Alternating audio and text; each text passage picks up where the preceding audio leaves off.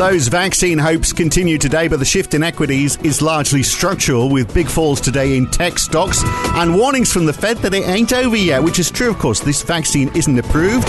It doesn't come with a watertight guarantee. Meanwhile, things are moving in Europe. It's launching antitrust action against Amazon and looking into a greener future as well. And the RBNZ today, will they be a little less dovish this morning than we've been expecting? And takeouts from yesterday's NAB business survey in Australia as well. It's Wednesday, the 11th of November 2020. It's the morning call from NAB. Good morning.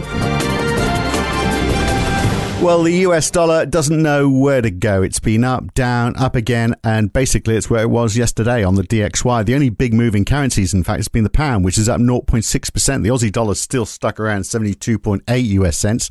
The expectation of how a vaccine will change things is even more evident in US stocks today. The Dow is up 0.3%. Actually, that doesn't sound that exciting. It was up a bit more than that earlier on. But look, the Nasdaq down 1.5%. Almost like we never saw that something could finish off COVID and would all be flying, eating out and spending less time at home with tech. European stocks climbing again at 1.8% for the FTSE 100. That doesn't often happen alongside a rising pound, does it? And we've got shares in Spain up 3.4%. Smaller moves in bond yields today, except Australian 10-year bond yields up 15 basis points to 0.92%, the highest since mid-September. Oil is up another 2% for WTI and Brent. WTI now over $41 a barrel. But gold and silver also still on the rise, a 3.3% rise in silver this morning. And today, we're still excited about a vaccine. Joe Biden is still going to be president of the United States, and Donald Trump still refuses to concede. Let's get the lay of the land with Rodrigo Catril, senior FX strategist at NAB in Sydney. Actually, the fall in tech stocks, it is not just because we might be going to a post-COVID world at some point and we're not going to be so reliant on home tech. It's also antitrust legislation in Europe against Amazon. And I suggest maybe there's a bit of a reappraisal going on as well as that. But, the broader question as well as to whether equities have gone too far. Maybe it's a few things all at once. Morning, Phil. Yes, as is often the case, there's more than one dynamic going on. When you look at the tech underperformance, certainly the EU accusing Amazon of breaching antitrust rules is a factor, and also a reminder that it's not just Amazon, but all the big techs are being watched in Europe and in the US, and then they should be prepared for at least some sort of antitrust ruling coming their way. So it's a good reminder. It's not just Amazon. So big tech is being affected by that, but. To give some credit to the rotation arguments, when you look at small stocks like the Russell 2000 index, is having a pretty good day, and yesterday also had a pretty good day. So as we talked, the Russell 2000 is up 1.5%. So there's a bit of both things going on here. It's certainly a rotation away from the big tech and those that benefited the most during the COVID era, and small stocks certainly having a very good day and a second good day. Yesterday they also performed very well. Yeah, well, I guess there's going to be a bit of that, as we come out of the virus, and we're all still hopeful about that. Then we are going to be looking at, what fundamentally has shifted. And the idea, so the situation with Amazon is they are being accused that they were using data from their marketplace vendors to find out what people were buying, then creating their own Amazon goods in competition and selling them for less. That's the allegation against it. Similarly, in China, they're looking at the activities of Alibaba and other online providers over there as well that they think might be holding too much power. And that's hit equities a little bit in China as well. The CSI 300 is down, only 0.5% today, but it's a similar story. So it shows, isn't it, the agenda's sort of moving on already, isn't it? We're looking at what next and back to antitrust legislation. Yes, and I suppose the other kind of story itself is the vaccine itself. The Pfizer news yesterday was pretty good, but now there's been a little bit of sort of thinking around what does it all mean. It's great, 90% effective rate is fantastic, but when you look at the details, we're talking about 43,000. I think it's 43,358 individuals that were trialed, but the data is only referring to 94 patients. It's still unclear whether those 94 patients that had the 90% success ratio were young people or whether, what was the diversity of that group. And also it's still unclear whether the vaccine immunity will last for how long. Is it months? Is it years? Yeah. And so there's a lot of questions that still remain pain and uncertainty around that. And also it needs to be remembered that Pfizer said you need 2 doses, and they only have around 25 to 30 million for this year.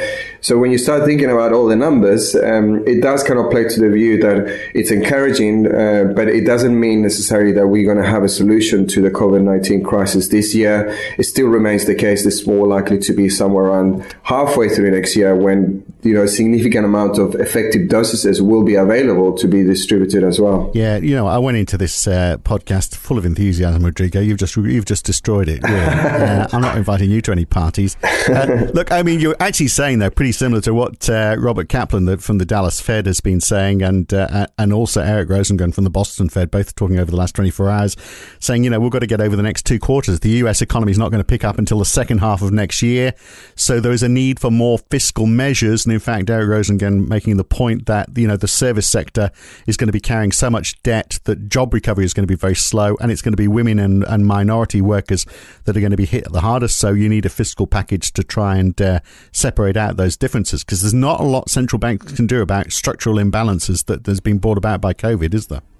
Yeah, that's quite right. So I think it's actually not just the message coming from the Fed. Even RBA Kent yesterday was speaking to us, and he reminded us as well that when you think about the support central banks are providing, it really should only be seen as sort of this sort of helping hand, if you like. But the main player in all of this needs to be the fiscal side, and particularly in the US, there's major concerns with the economy potentially losing momentum, the labor market losing momentum. And then, still disagreements in terms of whether another fiscal support or another round of fiscal support will be coming soon, hopefully this year as well. On that structural difference, so the UK released their unemployment numbers. The unemployment rate went up a bit for the 3 months to September, from 4.5% to 4.8%. But the real story is the hours worked. Compared to a year ago, they are 12% down, 36% down for the accommodation and food sector, only 2% down for finance, and not at all for people in the public sector. So that shows, doesn't it, the huge differences. So, but it looks like they may be moving forwards in Europe. I mean, this recovery fund.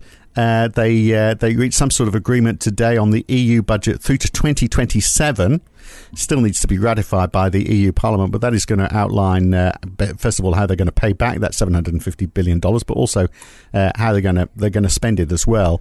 So I guess that's good news. They've been talking about it for so long. Actually getting that money out into the economy would be quite good. And we got Christine Lagarde talking today as well at the ECB Forum on Central Banking. She's going to be talking about the implications of fundamental global changes for central banks. That sounds like rather a grand title. Is it going to be worth listening out for? Well, she's given the introductory remarks of what it is, an ECB forum or conference of 2 days. So there'll be a lot of discussions around that. So I'm not sure whether she will be revealing anything in terms of ECB policy, and in particular whether there will be, increasing the QE program next month.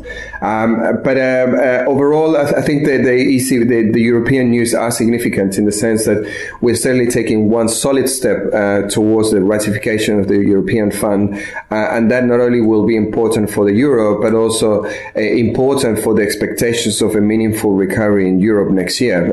Of course, Europe at the moment is going through all these lockdown measures, and the need for a significant stimulus is very much there and necessary, and the ratification of this fund will be significant in that regard. So the market can start pricing in, the potential for Europe to recover early next year. Right, and the talk is all going to be about climate change, isn't it? You can see people saying, now we've moved on from that crisis, let's look at the next one. And Christine Lagarde, obviously very big on climate change. I'm sure she's going to talk about that. And we had Rishi Sunak in the UK making it mandatory for large companies to report on their exposure to climate risks, and a paper out from the Bank of England as well on that today. So the agenda sort of moving on very swiftly from COVID-19 to climate change. Part of the European fund objective is actually focused around that, green energy and environmental changes and everything. So certainly a topic and one of the big drivers for European recovery next year. Now, the RBNZ this morning, I think the expectation is they're going to keep rates on hold at 0.25%, or will they take them down maybe to 0.1, still staying positive, or they're going to keep them where they are? I guess the big expectation is this new funding for lending program, isn't it? Yes. So I suppose the interesting thing in New Zealand has been the repricing that we've seen in the yields in the curve, given all this FIFA news that we had yesterday. Now there's the expectation, which could be right, could be wrong, that maybe the RBNZ doesn't sound as dovish. The RBNZ has been very, very sort of dovish and kind of a little bit of an outlier in terms of how aggressive they've been, not only in terms of the quantitative easing program, but also in terms of signaling the likelihood that they will be moving towards a negative cash rate next year. So the interesting thing is two things. One is this lending funding for lending program. What is it going to look like? How big is it going to be? And what is the level of lending the RBNZ will provide to the banks?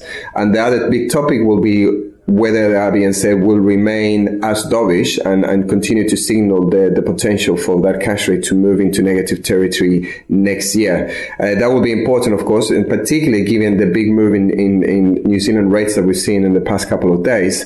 So we could see a little bit of volatility in the Kiwi today. Now, the NAB business survey yesterday for October, some positive signs for business confidence, but employment lagging a bit behind on that. I suspect that will surprise no one. We get Australia's monthly consumer sentiment reading this morning as well, don't we? Yes, I suppose the business survey, the positive thing you can say is, yes, we've seen a significant lift in confidence from -4 to +5. Again, we think is reflective of the opening of the lockdowns in Victoria and Melbourne in particular. And conditions, of course, haven't yet catch up to that because it's just the beginning, if you like. But it certainly points in the right direction that as Victoria reopens, then not only you will see the benefits in the state, but also some ramifications for the rest of the country. So hopefully we're traveling in the right direction, but there's still a bit more work to be done there. And I suppose in terms of consumer confidence, the interesting thing to note is that last month we had a decent jump of around 11%. And that was before the news of Melbourne lockdowns being undone, if you like. So hopefully, at least as a minimum, we can see consumer confidence to remain as buoyant as last month, and even better, it will be nice to see further increases there as well. Right. Pretty light on data-wise, isn't it? Japan gets its machine tool orders for October. We get the weekly MBA mortgage applications in the United States. That's pretty much it, really. But it's vaccine news, COVID news, and the RBNZ. And we'll wait and see whether today is the day, perhaps, that Donald Trump concedes. But I doubt it. Well, we'll have to wait and see then, Phil. Well, he's just sent me an email in the last few minutes saying, join the Election Defence Task Force, asking me to contribute money, strangely enough. We'll leave it there for now. Good talk. Catch you soon. Cheers, Phil. Thanks. That is Wednesday morning's morning call from NAB. I'm Phil Dobbie. Back again tomorrow morning. See you then.